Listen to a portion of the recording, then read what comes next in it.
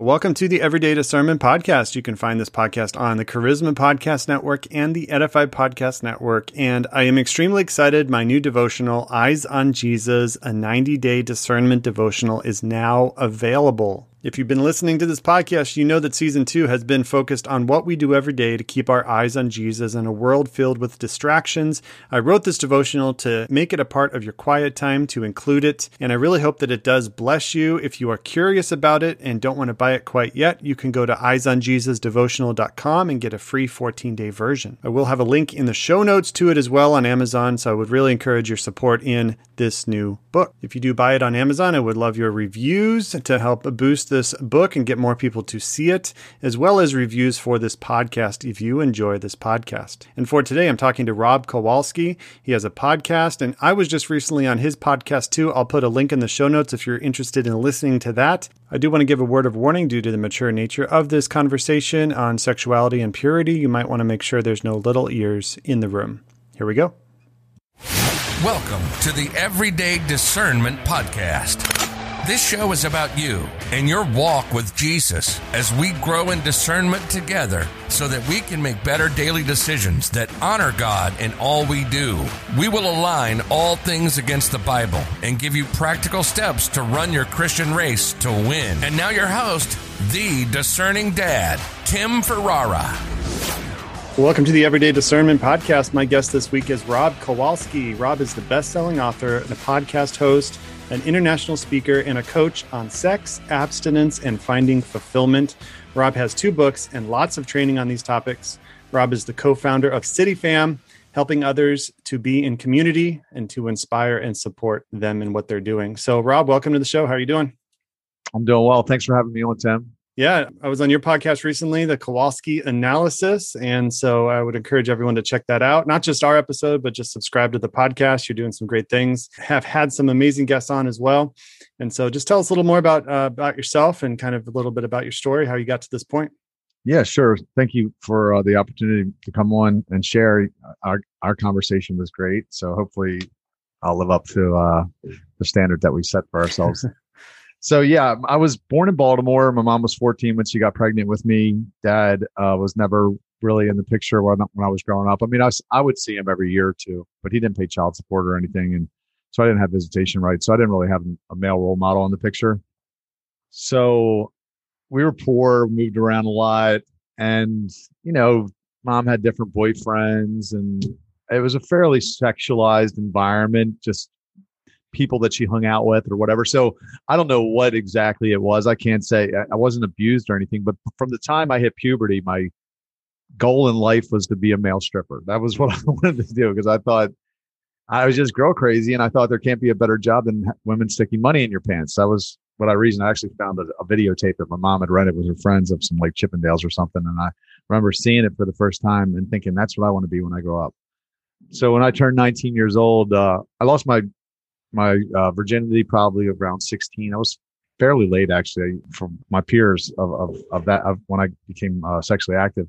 But I started stripping when I was 19 years old. Started working for an entertainment agency in Baltimore and doing bachelorette and birthday parties. And I was dancing with a review. And eventually I was working for every entertainment agency. I was the top guy. I was in the phone book. I was like, you know, the most sought after guy in Baltimore, popular, making a lot of money, having a lot of sex. And kind of thought it was everything that I'd ever really wanted in life. I would get into bad relationships. I was kind of where I saw it play out was in my relationships with women. Sometimes I would drift into these quote unquote committed relationships, and they would usually be pretty bad. And to the point where I was, you know, either looking at porn or cheating because of some void in the relationship. And then it would end messy. It would be a very messy end. But so this happened. This was kind of like most of my early 20s. That was what my life was like. It was just a party, lots of failed relationships with women. And I assumed that it was just kind of something was wrong with me. You know, maybe I wasn't the kind of guy that could fall in love, or, you know, maybe humans aren't supposed to be monogamous. I had all these theories of why I couldn't, you know, be faithful to one girl. Yeah. But when I met Jesus, so what happened was I went to Cancun, Mexico when I was 27 years old for vacation. I didn't think about God He didn't cross my mind. The only time God would cross my mind if I saw somebody pray, I might have the thought, I wonder if anybody's listening. I had some exposure to Christianity as a kid, but I had never really heard God's voice or felt his presence. So when I became an adult, I wasn't going to give my life to something I wasn't sure was even real. So I went to Cancun, Mexico on vacation. And the first night I was there, I went out to the pool and I slept because there was a party going on in my hotel room. So I wanted to get away from everybody. And in the morning I came back to my hotel room and I got baptized in the Holy Spirit. Wow. It was a road to Damascus. People tell me, they're like, that's not normal. I'm like, yeah, I get it. That's how it happened. Nobody prayed for me. Nobody touched me. God communicated with me in that hotel room. It was as sure as I hear you talking to me right now. He said, trust me, follow me. I got a plan for you. Wow. And I did the most radical 180 a person can do. I quit stripping. I was actually running the nightlife in Baltimore at the time. I quit that. I broke up with my beautiful girlfriend that I was in a physical relationship with. I committed myself to waiting to have sex until marriage. I was abstinent for the next 6 years and, just trying to learn about this God that I did not know really much about. And I often say that it was like kind of like the Neo in the Matrix when he took the red pill. That's when life kind of got hard, in all honesty, because I created this persona. Life was pretty easy up until then. I made money partying and, everything was it was very superficial, but it was easy. Right. And when I met God, it became hard, but in a good way. Like I've by far became a much better version of myself since I've met him. But I love the verse that says, no discipline seems pleasant at the time, but painful. So there's a lot of pain afterward because I did not know discipline, and he showed me a lot of it. That's crazy. So you didn't ask to receive God. You just saw people praying, and then he met you in the hotel room, which is crazy. That is like a Damascus Road experience, and it's kind of different for everybody. Some people grow up learning about God over time and then make the decision. And some people have that moment, and that's awesome to hear, and how God can move in different ways. And it really kind of, supports the, I don't want to get down this road, but the whole, that God chooses us and draws us to him. Like that was your experience. He chose you. Totally. And so, that's cool how God can do whatever he wants. And sometimes he uses other people. Sometimes he uses life experiences to kind of help us wonder that there's more. And there had to be kind of a longing in your heart anyway, for there's got to be more than this. What I thought was going to bring me fulfillment at the time, it's all you knew. But then when you started to realize that this is just kind of the road I was placed on and wanted to pursue, but wasn't really what was bringing me fulfillment, right? So there were times where I definitely questioned myself, because I would spend a lot of energy into sleeping with women, and then any interest that I had in them was gone. That happened to me a lot. And I was like, why am I doing this? Because I'm like, it's so much effort and time. And then for what, 20, 30 minutes? I mean, sometimes less of fun. Yeah. So I was questioning it, but I didn't know what to do about it. I just knew that I had this desire. I was trying to fill this void. I didn't know really what it was. And God wasn't on the radar of him being able to do it. But in all honesty, and I think it probably hits people funny when I say this, is I love being me. This was not a path I would have chosen on my own. It wasn't like I was super depressed. I loved being me. I've made a lot of money. My life was easy. I set it up. When God called me, it was almost like he kind of ruined my fun. My career as a nightclub promoter was on the rise. Yeah. I was making more money. I was taking over. Yeah. And that's kind of what I had wanted. And then he introduced himself, and it didn't matter at that point, because then I knew the truth. Up until then, I didn't know. Right. So they say ignorance is bliss. It's kind of true. Like I didn't know God at the moment. I knew then there was responsibility. So I had to walk away from my entire friend group, break up with my girlfriend, change my career, everything about my way of life. And it was super difficult because I'm not a religious guy. I wasn't raised in church. So I loved the things I was learning about God, but I couldn't even find a group of people that I related to do life with. And I couldn't hang out with my old friends because they were going down the wrong path. And I knew that eventually they would get me. So I spent a lot of time alone over the 6 years. I thought God would give me a wife. And I was like, he can't leave me like this forever. I'm like, it was such a hard road. I'm like, he's going to bring me a woman. And he had kind of promised me that anyway. That if I waited, he would bring someone to me. So I did. And that was the only reason I didn't date out of loneliness, in all honesty, because I think this is a very common place that people get to in Christianity is. So like I always explain it like this: fun with regret is always there. The bar, Tinder, fun with regret takes no planning. It's always there, right? So like Friday comes around, man, I want to blow off some steam. Fun with regret is always there. Nobody had to set it up. Fun without regret, somebody had to plan it. Somebody had to organize it and tell you about it. And it really had to take some work. So that, we'll talk about CityFam hopefully later, but that's what CityFam is all about is fun without regret and trying to give people things to do so they don't do the wrong thing. And I think a lot of people date because they're lonely and they end up in relationships because they get physical. And next thing you know, they got a baby's mama or they're, just caught in sexual sin. And, that's great. And that's a big reason why I wanted to have you on is when we talk about discernment and making decisions that honor God, a lot of the decisions that come easy don't take any planning. Like you're saying, they don't take any thought. They just do it in the moment. And then you face the regret of it later and the consequences of sin. And even though God covers us from sin, I always say, we still have to face out the consequences to our sin while we're here on earth. And that might be a baby that you have that you now have to care for and take, for the next 18 plus years of your life. And so it's not that God's grace is there and we can always turn back to him. But a lot of times, even though you might be guaranteed to go to heaven, it might be hell on earth while you're facing the consequences of that sin. And so that's why I wanted to, bring him on. And I'm curious, what would you, if you could go back and talk to yourself at a younger age, and this is kind of what you do now is talk to people about these not going down this path, like, hey, stop, I've been there. It's not going to get any easier. It's going to get harder. Is there anything you could have said to yourself at a younger age to kind of slap you upside the head and maybe get you to turn around, do you think? I don't know. I don't know if I would have listened to that, but I do say the church doesn't do a great job of telling people why they shouldn't have sex outside of marriage. They tell you not to. But if you don't explain it to people, especially where the culture that we're surrounded by now, it's just bombarding you in every direction. So you definitely feel like you're missing out on something if you're not getting physical. I love to speak to churches and schools. I've done it several times where I do the 10 reasons not to have sex before marriage. It was actually a YouTube video. I had it went viral. Yeah. And I just break it down for them, really practically of why they should wait. Because the devil he wants to kill, steal, and destroy. So I think about, I'm 48 years old. I don't have any kids. I've never been in love. There's probably a lot that the devil took from me in the way of joy, really, because I would have liked to have known that. And maybe I still will. I don't know. Maybe God will bring a wife and we'll have a baby. It's possible, but maybe it won't.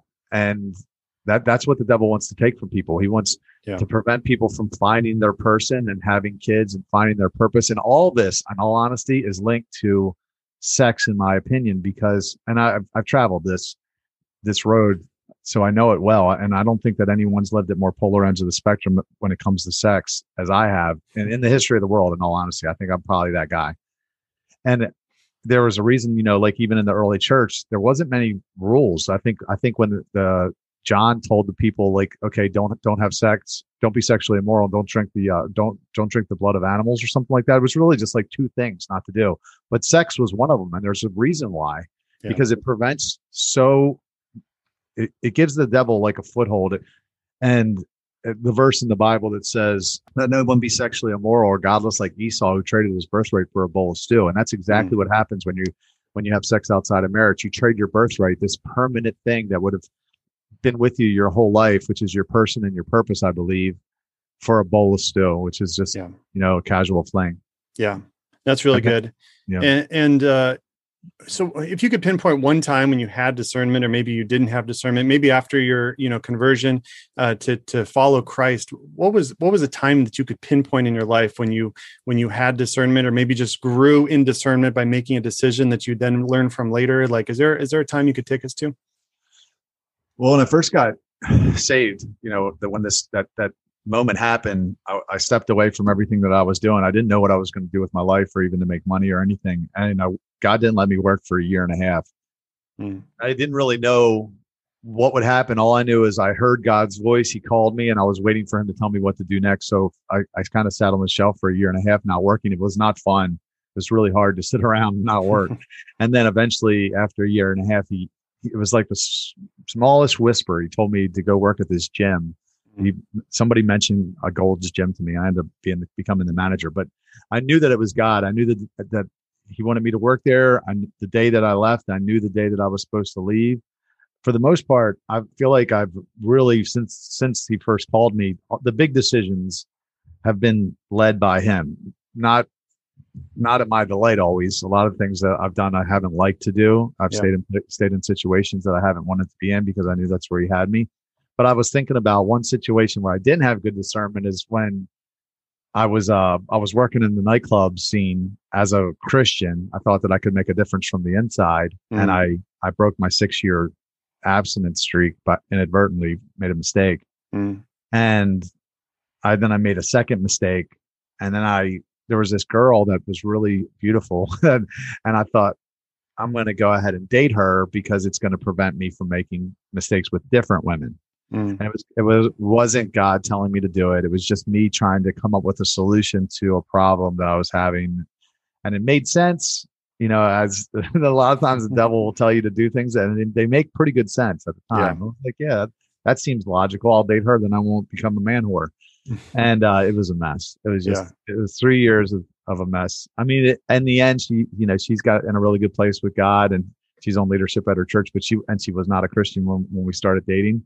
So it kind of, he turned it into something good, but it was me trying to piecemeal something together to solve my problem. And it was a bad solution. Right. Yeah. Yeah. We try to justify things in our own mind and without asking God our plans. Proverbs tells us, that you can't just go on your path and then ask God to make it all better down the road. And that's one of my focuses of this season is to keep our eyes on Jesus every day, because it just takes one glance at something else, no matter what it is, whatever's in your life that's causing you to stumble, or whatever you try to do on your own effort.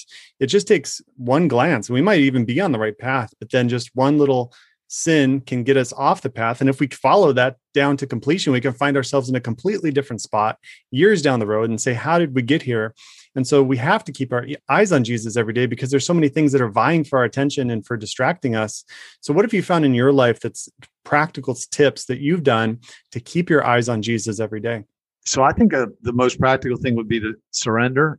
Like, if God tells you to do something, do it, because in all likelihood, he's going to lead you to do things that you're going to need his help to do. Right, so that's really what's forced me to keep my eyes on him the most is he said, get out of the boat. And I did. And so you can picture like Peter, when he was walking on water, I guarantee you, he was not looking at anyone but Jesus when he was out of that boat, because he was scared. And he knew that Jesus was the person that was holding him up. So as I'm walking out this vision for my life with, everything that God's told me to do, I don't have enough resources. I'm not smart enough.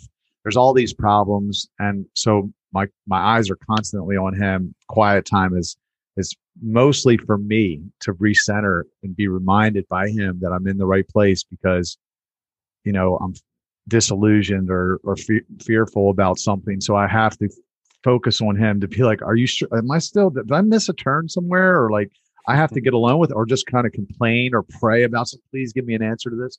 Yeah. So what really allows me to keep my eyes on him is the fact that I've been in complete surrender. And then he leads me into these situations where I have to lean on him. Like, look at Jesus. It said he often withdrew to lonely places to pray. Right. So, that road wasn't easy, those 3 years leading up to this crucifixion. So he was pulling away, getting with God, because he was like, God, who knows what he was saying? He might have been complaining like, this is what I signed up for. Or maybe he was just like, fill me up, give me the energy to walk today and heal people or be good to people, or who knows what it was. But he was withdrawing because I believe a lot of it is because the road was hard. Yeah. He needed to be filled up. So that's what allows me to keep my eyes on him is letting him steer, because takes me to places that I probably don't want to go in my own flesh, to be honest. Yeah, that's such a good example of withdrawing and finding that quiet time with God. And a lot of times we do for God and we do to stay busy, and we might even be in ministry doing for God, but it's not the same as having that quiet time with God to fill ourselves up, because you can just give and give and give and find yourself empty, and then you have nothing more to give, and then you're running on fumes. And then that's when the poor discernment comes, by making bad decisions. And so we have to recharge every day. I love what Charles Spurgeon said. Why do you pray for being filled by the Holy Spirit? He's like, because I leak. Think of like a vessel leaking. That's us every day. We leak our energy, our passion, and we have to get filled up. And the only source for that is through the Word and through Jesus Christ and the Holy Spirit. So love that. Making decisions in the moment and then asking God to fix them later. Something that I don't think you and I talked about it, but I posted about it, where a lot of people don't know, but like 2.5 of the tribes of Israel never made it into the promised land. They settled east of the Jordan because they saw a land that looked good enough for them. And they're like, okay, we'll just take this. And come to find out years later, because the land was prone to attack, they got carried off into captivity by the Assyrians. Yeah. So like, instead of waiting for God's best, they made a decision in the moment of something that looked good enough to them. And then of course the consequences played out. And I think it's just so true of the way we are as humans in our own life, where it's like we get tired of waiting for God. Yeah. And we make that logical decision in the moment, kind of like I even did with that girl. And then all of a sudden, 3 years later, it's a mess. And you're like, how did I get to this place? So yeah. That's good. And, good example with Israel, because they were called to be set apart and they kept looking at the outside, all the other civilizations around them, wanting to be like them. And God's like, no, I want you to be separate. I want you to be my people. And that's kind of, as Christians now, we're called to be set apart. And we look at the world and we're like, oh, I want to do that. I want to be like that. And then we find the same problems the Israelites faced as we, commingling, and then we lose our identity in Christ. And then before you know it, we look just like the world. This podcast is part of the Edify Podcast Network. Edify is a faith-inspiring app that brings together thousands of the best Christian podcasts in one place for your listening enjoyment. Cut through the noise and grow your faith by diving into the world's top Christian podcasts today. Download the Edify app for free from the App Store or Google Play, or by going to edify.app. That's EDIFI.app. And that's kind of where I want to go next is, discernment. Your topics of sexual purity, advice for singles listening, because I know there's some listening, and just advice for being pure in a culture that tells you to just go all out and do whatever you want in the moment. And then also advice for those that are in married relationships, because purity is still an issue there too, because looking at the world, looking at what you're not supposed to, whether it's porn or whether it's just, flirting, getting yourself down a path that you can't turn away from, even as married. And a lot of people, and I thought this too, those like, well, it's just going to go away when I'm married. It's like, no, you have to be even more committed, because now you have to be committed to a person and not just to God. And then that's where you have to find your fulfillment, is through Jesus and through the person that he's called you to be with. So just what advice do you tell both singles and then married couples? Okay, for singles, I really try to stress to them that this is the right way, because it's going to be super difficult to do it. So they have to be convinced that it's worth it. Everybody wants to live their best life. Everybody wants to reach their full potential, I believe. And if you go all the way back to the beginning, Adam and Eve, Adam was not created or Eve wasn't created at the same time as Adam. Yeah. Adam was created first. He got a job before he got a woman. Okay, so very strong point to emphasize is you got to figure out what your purpose is now while you're single, when you're not having sex. Yeah. There's a principle called sex transmutation. If you're expressing that energy physically, far less likely you're going to find your purpose. In addition to the fact that I don't believe God's going to bless that. He's not going to lead you to your promised land while you're out, fornicating. So harness that sexual energy, figure out why you're here, start using that sexual energy on that thing, move the needle forward, and then the woman will come along. You can choose the right one because you're thinking with a clear head. You're not having sex. Now you can pick the right one, the right helpmate to come along and help you achieve that thing. But if what I just said doesn't convince you enough, just look at the numbers. The divorce rate's 50%. Okay. 97% of the people do not wait to have sex, and the divorce rate's 50%. That's how relationships start, and that's how they end. Okay. Even among Christians.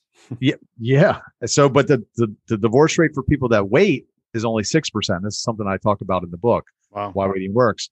So 94% of the time, people that wait, they have a successful marriage. Why? Because they're not getting a soul tie. They're not getting that oxytocin release, which this is biology.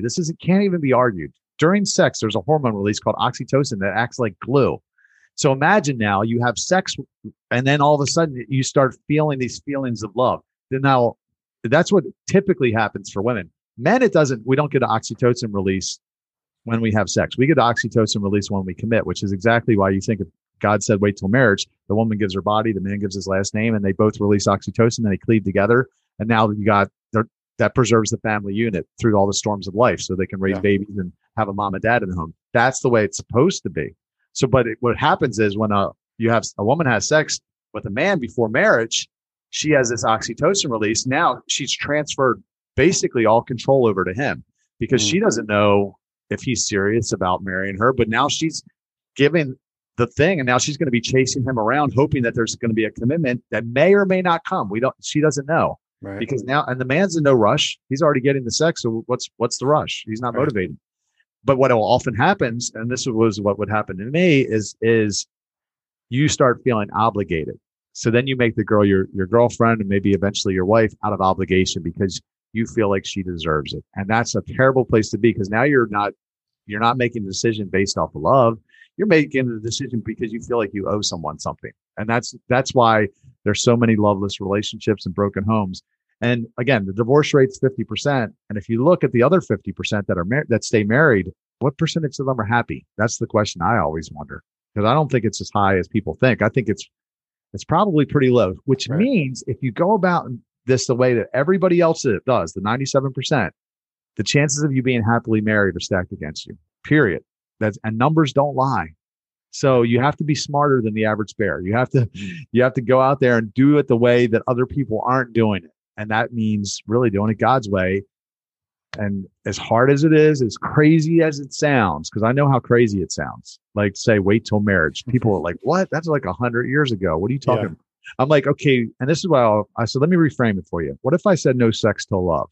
Would that make sense? And a lot of people go, okay, yeah, I get that. Great. How do you know if you're in love? They say, well, you marry the person. That's what I say. Because listen, if I was dating a girl and I said, Sally, I love you, let's have sex. She said, sure, Rob, I love you too. Let's just run to the justice of the peace real quick. It would change the conversation. So now I'd be like, because the heart is deceitful.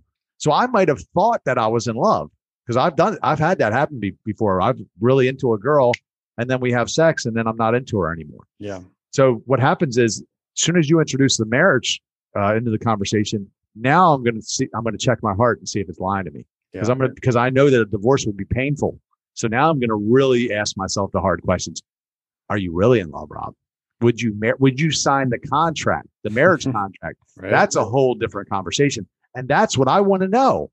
Because if I don't want to make the most important decision of my life with a bunch of hormones and like obligations floating around, and I'm getting pulled into something. Like, no, that's not what I want. I want to make a decision with a clear head. And that's what I'm doing now. And again, I've been on this road for like 10 years and I've met lots of beautiful women that I definitely would have slept with. But now I ask myself the question, would you sign the contract? And I can see the problems up front. I can see that they are not everything that I want. Before I would have sex, drift into a relationship, and then wonder why I was looking at other women going, I wonder if I can be happier with her. I wasn't asking myself the hard questions on the front end. Now I am. So it's challenging, but it is the right way to do it. It's as hard and as crazy as it sounds.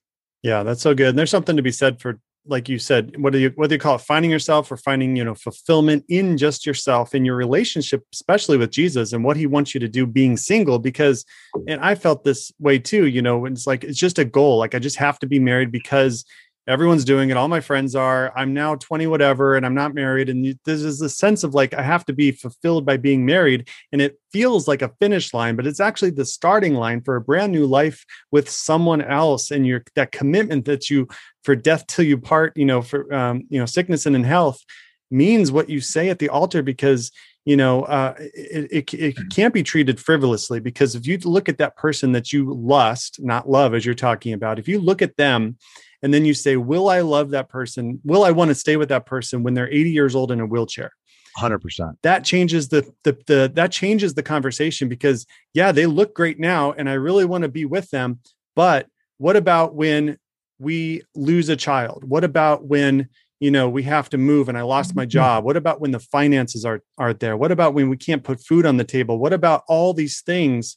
That's what marriage is. And you cannot go through those storms of life unless you're grounded in Jesus and unless you have a foundation together as individual people who are both pursuing Jesus, who are now joined together in the same goal. Yeah, I did in Why Waiting Works. I cover a lot of statistics. It wasn't just my experience. It was lots of research. And the average couple only has sex 0.45% of the time. So that means 99.55% of the time you're not having sex. I was like, I hope you like them, because imagine you're going to have to like do life with this person. So everything that you're saying, they're going to need to be better. There's going to need to be more than they're good in bed to get you through all those storms. Oh yeah. So And they say it's like 2 years until you finally get to know somebody, until that honeymoon phase goes away. And then you start to really pick up on those little idiosyncrasies, the little things they do. And those things start to annoy you, but previously we're blinded by lust. And so that's why it's important to fully know the person too, and not rush away into either sex or even an early marriage. Like go through, I'm a big proponent of, premarital counseling. We were not struggling before we got married, my wife and I, Jamie, but we still went through the counseling, and it was a huge eye opener for our personalities, how they mesh, how they don't mesh, just understanding our histories, understanding where we're going, what our ideals are, what do we want out of the marriage. Those are important conversations that need to be had. Otherwise, you're going to not be on the same page. And you may not realize that until, 5 years down the road, you're having kids. You're like, wait, you wanted 10, I wanted 2. How did that work out? Right. Yeah. I think people don't think about the divorce. Divorce wrecks people. They say it feels like death. That should be something that no one should ever want to have to go through. Right. But I think when you're single, you don't think about divorce and how scary or risky it is. But you do see that it wrecks people. And I think the generation now, they think the answer to that, because they've seen a generation now of people, their parents do it backward. They had sex outside of marriage. They want, maybe their parents were born or lived through the 70s or whatever, the sexual revolution. So they've seen people have sex. They got soul ties with the wrong person. They got into marriages. The marriage was crap. They see their parents arguing all the time. Maybe they're still stuck together in a loveless relationship, or maybe there was a divorce. So they think, I don't want any part of that. I don't want to be married. Yeah. They think that that's the problem is marriage. Marriage is not the problem. The problem is that they did it backward. They had sex before they drifted into a relationship with the wrong person. So you have to do things in the right order. You can't take you put the icing of the cake on the batter and then stick it in the oven and expect it to turn out. It doesn't work. You have to follow the instructions. Yeah. You have to have sex after marriage, and then your chances of being happily married increase drastically. Yeah, I wanted to talk too about discernment with technology. And I think that's one of the major driving points of this sexualized culture we have is when you look at technology. Let's just take social media, for example, or the ease of technology, which I'm old enough to remember when we did not have cell phones, or ease. If you wanted to download a movie trailer, it literally took me 2 hours on QuickTime to download it on a dial-up. So this is something newer for our culture and for the human race, but sexual immorality is nothing new. There's always been a twisting on it. There's always been a perversion, but specifically in the time we're living now, when you have the ease of access and you look on social media, and not only can you face lust, but you can also face envy. You can face jealousy. You can face, a sense of pride that maybe I'm better than someone else, or maybe I don't have what that other person has. So what would you say for a discernment in technology for the era that we're in, when you can get a sexual fix, if you want, at a moment's notice? How do we combat that as a culture, or just have discernment in what we look at and what we watch? Man, that's a tough question. So, I've been single and waiting for 10 years, last 10 years. I have had 2 isolated slip-ups in those 10 years. And that's absolutely given it everything that I had. But I've struggled even with lustful thoughts or pornography. I'll have seasons where I'll be good for months, and then something will happen, frustration, depression, want to shake my fist at God, maybe horniness. I mean, all these things are real for single people. Mm-hmm. It's not an easy road to travel. What's worked for me is, because of what I'm doing, is number one, I don't want to sin. The guilt and shame associated with it is almost unbearable. But also, I want God's blessing, and I know I need His help to do a lot of the things I'm doing. So I had done something. I signed a covenant. I've done this several times, where I signed a covenant with God not to look lustfully at a woman for, first when I was coming out of being sexually active, it started with like a week. I'm not going to intentionally look at a woman lustfully. I'm not going to hold a thought in my head or look at pornography. And eventually I was able to get up to as long as maybe 6 months. And I signed the covenant saying, God, if this is hard for me, I need your help. But if I keep this promise, I'm asking you to bless me greatly and open doors for me that no man can shut. But if I don't keep this promise, I'm asking you to punish me severely and fight against me, Jesus, with the sword of your mouth. Wow. That was what I actually wrote and signed several times. And it really helped me break some strongholds because it gave me the gas and the brake. It gave me the gas. I wanted the blessing. It gave me the brake. I feared the punishment. Yeah. And it helped, so there were nights where I went to bed depressed, where I definitely would have masturbated because I was depressed that night. And I was using it kind of as a drug. And I would wake up, man, so victorious because I was like, I did it. I made it through. So I used everything and anything I could to get free from that sexual beast, really, because sometimes I could literally feel it burning in my stomach. But so I would say that a good accountability. I'm got a friend of mine a Christian friend of mine that I work out with, and I'm his partner on Covenant Eyes. So we do things like that. And I think community really kind of helps break some of those strongholds also. But as far as not getting caught up in like the things of the world, comparison is what I think you were kind of mentioning. It's something that I am tempted by. I don't own a house. Everything that I'm doing for the most part is kingdom related, and there's not always a lot of money with that. So sometimes I'll be like, man, that would have been nice to have experienced life that way or whatever. But then you got to really kind of look at Jesus. Jesus didn't know, even he was homeless. Yeah. And a lot of the people that followed him did not have, treasures or success by the world's measure. So I try to remember treasures in heaven. I try to remember that at the end of the day, like this life does not matter. It's only about the impact that we make. Sell all your possessions and follow me. Jesus said to the rich young ruler, I think it was. Yeah. But like, all that matters is how much of an impact we're making. If we're out there trying to, focus on building up wealth or just our own measure of success by the world standards, we're missing the boat. Definitely missing the boat. I love Radical by David Platt. Like, he's an extreme guy, but he hits the nail on the head. Like, if that's where your focus is, you're in the wrong place. You're in Egypt still. You're still in Egypt. You're not even in the wilderness. Forget the promised land. You're still in Egypt. You're in slavery. If you're working a job for a paycheck, that you're missing the boat, in my opinion. Yeah.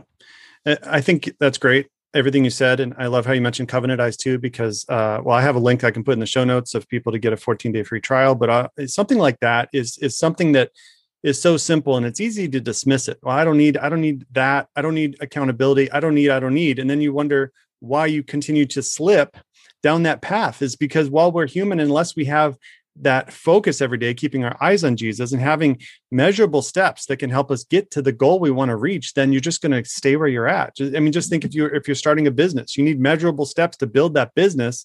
And it's the same thing of breaking away from a sin and focusing on Jesus and building a relationship. And just look at building a relationship with a spouse. It takes time, right? I know my wife better than I did 5 years ago, 10 years ago, because we live together, we grow together, we love each other. And it's nothing that just happens overnight.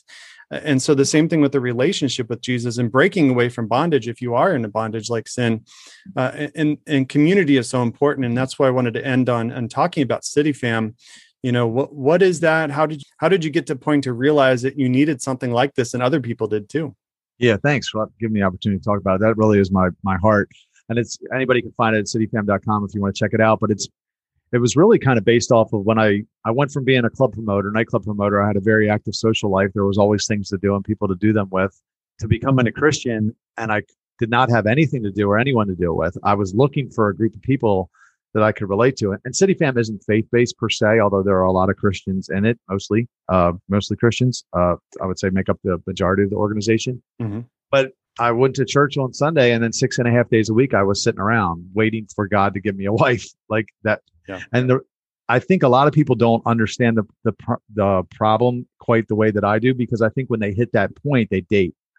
That's what I would have done. I would have done the exact same thing, but God said, I have someone for you. So that wasn't an option. So I really started to understand the magnitude of the problem. When you don't have community, if you don't have people to do life with, man, life is unbearable. It's super lonely. I isolated for basically 6 years while I waited for this girl I thought God was going to give me. Wow. And eventually I returned inadvertently to sin because I went back to the bars. I wanted to be around people. Friday night came along. I got tired of being by myself. I went back to the bars. I started drinking too much. I got caught up by the culture around me. Yeah. So what CityFam does is we give people social and service events, things to look forward to, things to do besides the wrong thing. And we're always encouraging people to become the best version of themselves. So like we say, fun without regret. And what happens is in the context of community, it really does. It sharpens you. It allows you to not return to that, maybe some destructive habit or behavior. And I look at like things like the loneliness epidemic that's sweeping the world right now, or the opioid epidemic. I really believe a lot of these problems could be solved by the church if they kind of got their head out of their butt a little bit and gave people ways to, like, opportunities just to do life, like to have fun on a Friday or Saturday night, something to do. You can't just expect people to go to church on Sunday and then stay out of sin. Like, I think the church has done a great job of feeding people's physical hunger through the years. We have things like food pantries, and we do these overseas mission trips, and we feed people's hunger. People are hungry now for community, and we're not feeding them. We're not giving them anything to do. So like, have Friday night, have a concert, or Saturday night. Like, that's what CityFam does, is it really acts as, I view the church as the hospital for the broken. CityFam really acts as the ambulance. It goes out to the places. We do events. Sometimes our events are in bars, and we meet people and we bring them back to the hospital instead of waiting for them to hopefully one day crawl through the emergency room if they're busted up bad enough. That's basically our whole strategy as a church. Is like, well, we're going to invite them to the building, and if they hit rock bottom and life hits them hard enough, they'll surrender to Jesus. And that's terrible. Like, that's a terrible strategy. I love that. Jesus said, go. And for the most part, we don't go. We invite them to come. And the average church leads less than 10 people to Jesus a year. Yeah. So there's a problem there in the whole system. So that for me is what CityFam is it makes my social life very intentional. It gives me something to do, as I've seen so many people come to Jesus through it. But, if you believe what Paul says in the Bible, the older single Christians should, not just the older, single Christians, period, should be the most effective people in the body of Christ. That's what he says. He says it's better for you not to marry because you can be devoted to the Lord's work. Sure. The church doesn't know what to do with the singles. Most churches, they just kind of hang us out to dry. We're like the forgotten group. You got stuff for the youth, you got stuff for married people, but if you're an older single, there's nothing for you. Yeah. So like, and they could be mobilized into becoming the greatest evangelistic army ever if you set them up properly. And that's really what CityFam does. So that's why it's my heart. So is this in certain cities, or can someone start and join for their city and create events? How does that work? Yeah. So we have it in Baltimore, Houston, Dallas. There's a group. And then there's a group supposedly started in Brentwood, California, and Destin, Florida, and maybe Liberal, Kansas, but they're super small. So people can go to the CityFam Facebook group, facebook.com/groups/CityFam, or they can just go to friendswithbetterbenefits.com. It'll take them directly there. And then they can learn more about what we're doing and be connected with other people throughout the country. We really have a new program called Reach, where we're helping people get groups off the ground, wherever they're at in the world. And it starts with basically just on leading a small group and starting to do social and service events and inviting their unchurched friends into those environments. Yeah. Wow. That sounds great. So I'll put as much of that in the show notes as I can. We're towards the end of our time, but let everyone know where else they can connect with you and your podcast and your books. Sure. Yeah. Thank you. Rob Kowalski is my handle on all the social media platforms: Instagram, YouTube, Facebook, TikTok now, which is fun. I see you on there a lot. Yeah. And then my website's robbkowalski.com. Awesome. Thanks so much for coming on. God bless you and all the work you're doing. Appreciate it, Tim. Thanks for the opportunity. Thank you so much, Rob, for coming on the podcast. It was a pleasure talking to you. And thank you for listening to the podcast. If you enjoyed it, would you share it with a friend? Leave a review. That goes so much farther than just traditional marketing that I have to pay for and honestly does not work as well. Once again, you can get my new devotional, Eyes on Jesus, a 90-day discernment devotional to add to your quiet time with Jesus. And I would love your support as well as a review on Amazon if you buy it on there. And for next week, I'm extremely excited to talk to Mark Batterson. He has a new book called Do It for a Day, How to Make or Break Any Habit in 30 Days. I'm really interested in the correlation between discernment and our habits, and I think it'll be a great conversation, so won't you join me next week? And until then, go with God, grow in discernment, and keep your eyes on Jesus. Thank you for listening to the Everyday Discernment Podcast. For more information on Discerning Dad, go to discerning-dad.com. Be sure to follow on all the social media platforms. Just search for Discerning Dad. Please share this podcast with a friend and leave an honest review on whichever platform you listen. Feel free to send any comments, suggestions, questions, or prayer requests at discerningdad@outlook.com. Until next time, keep fighting the good fight.